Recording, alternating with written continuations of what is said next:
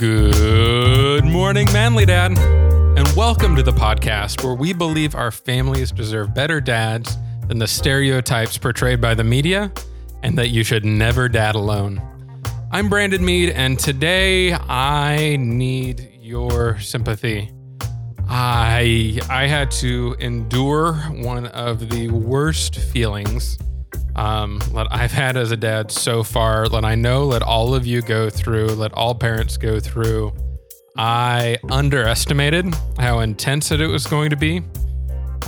So yesterday, baby girl went in for shots. She had gotten one shot before at the hospital, and of course, as any newborn does, she screamed about it, and that I could handle that. I didn't enjoy it, but I could handle it. Well, yesterday we went into the doctor for the first set of shots, and she got 2 shots in each leg, and they're with these little tiny needles, but compared to her leg, they're huge. And the first one, she was really upset and started crying and screaming. Well, to be honest, it wasn't so much crying and screaming as she opened her mouth as wide as it could possibly get, inhaled as deep as she possibly could, with all of her face scrunched up, instantly turning red.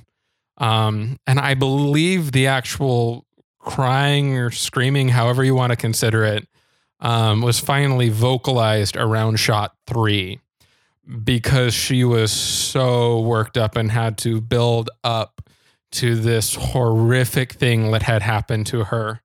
And this terrible feeling just kept happening, and it kept getting worse and worse. But by the time they got to shot 3, the cry that came out of baby girl was heartbreaking for a grown man. And although I knew exactly what was happening, it was rough. It was rough for me to just sit there, but I knew what was going to happen. There was no doubt that this was going to hurt and that she's going to cry, that it's good for her, and all of that was understood and okay, and it wasn't enjoyable, but I got over it. After that, she napped for about 3-4 hours, but when she woke up, the pain apparently had not dissipated enough. She woke up and was screaming and crying, and her response as a little tiny 6-week-old when she has pain in her legs is to kick her legs. I don't know if this is instinctual or what it is, but she would kick her legs, and that would make it hurt worse. And you could hear and you could see the crying just build up instantly. And that was hard. And after a little while of that, she couldn't eat, she couldn't anything because she was crying so hard and screaming. And you know what? I like to think of myself as a very reasonable guy. I can handle a lot, like the puppy dog face for my dogs when they try to get away with stuff, and the super cute baby and all of that. And even the crying, not so bad. But after 45 minutes of her crying from being in pain, and all of you parents, if you've been parents for more than probably a week or two, you know the different kinds of cries. You know, even if you have grown children, you know the difference between the fake cry of I want attention and the I am really hurt and something is seriously wrong. And she definitely had the something is seriously wrong. And especially for us, we have absolutely been very lucky to not have a colicky baby, to not have the complainy baby, the whiny, any of that. Baby girl is a very easygoing baby for the most part. I mean, she fusses to get attention, to let us know that she needs something, but a strong fuss is about the worst that she gets. She doesn't do this just screaming out loud, except for I think once or twice when we were on a car trip. She didn't get food as quickly as she needed. We weren't paying attention. She thought we needed more and it was upsetting her or whatever, and got a bit worked up to have the chin quiver and all of that. But she hasn't done just this outright screaming in pain cry. And after 45 minutes, when the crying finally subsided a little bit, the whimpers of pain that came from this little tiny girl was enough to break any man. Just saying, I don't care how manly you are, how macho you are, how anything. You hear that, and everything inside of me wanted to say, I will do anything to make this go away. If I need to go through any pain, endure any obstacle, accomplish any challenge, if I need to go out and kill someone who's hurting you, like whatever I can do to stop this and make it better, I will do anything. And the hardest part was just sitting there and not being able to do anything and knowing that really it's going to be okay. And mentally I knew that. And we went into a drugstore to get some random stuff. And my wife, while I was in there, this is when the crying began. Just a little bit before I had ran into the drugstore, she said, you need to get Tylenol now. I know that we're not supposed to give it to her unless she has a fever, but she's in pain. And if she is in this much pain, you need to get it now. And I said, I don't think she's in that much pain. She just doesn't know how to process it. But yes, honey, I will absolutely pick up the Tylenol so we have it on hand just in case.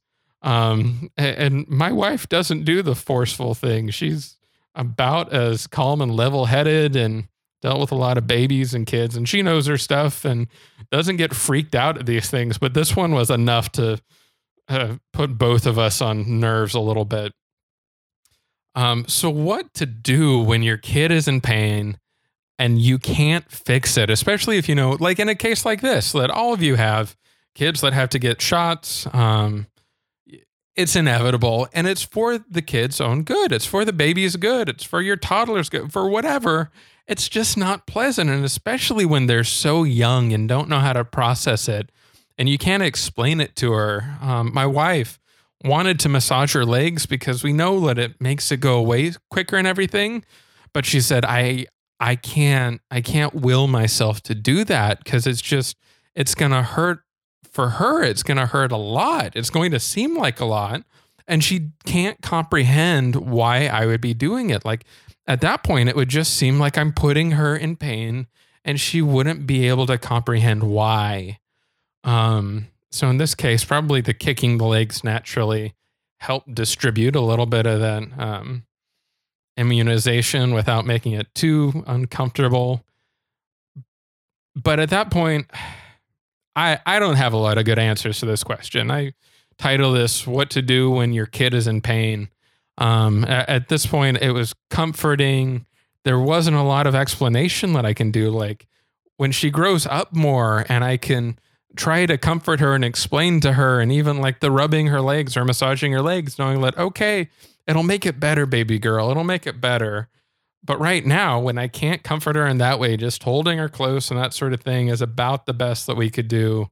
Making sure we have Tylenol on hand, helping her get back to sleep, which she slept a lot all last night and the day before and all that. I don't have great answers for this one. I know maybe this is another one of those rites of passage of the first time your kid gets hurt and there's nothing you can do about it, of just being there and enduring through it. So, yeah, not a lot of great answers. Just a new respect for all parents everywhere who have to deal with their kids being hurt, and a warning for new parents that this is going to be a hard one. Worse than the sleepless nights, worse than the diaper explosions and all of that. Seeing your kid in pain when you can do nothing about it, it may catch you a little bit off guard. So just don't underestimate that one. But it gets better. And today, baby girl is happy and super smiley. Even after her second nap, about 8 hours after the shots, she was back to smiley baby, a new development, the smile. We'll talk about that soon, I'm sure. But she was happy baby again. Wasn't so hurtful. So you get through it. You get through it fairly quickly.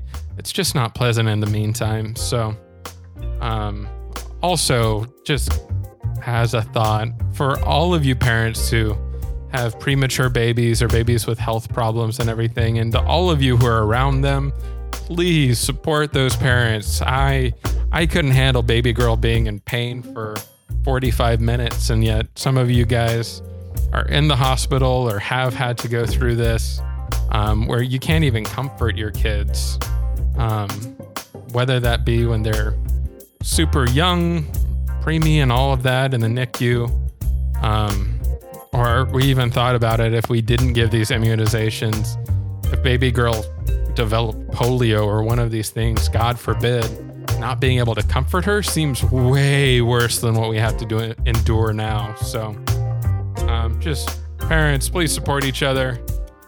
Until next time, I'm Brandon Mead, and happy dad venturing.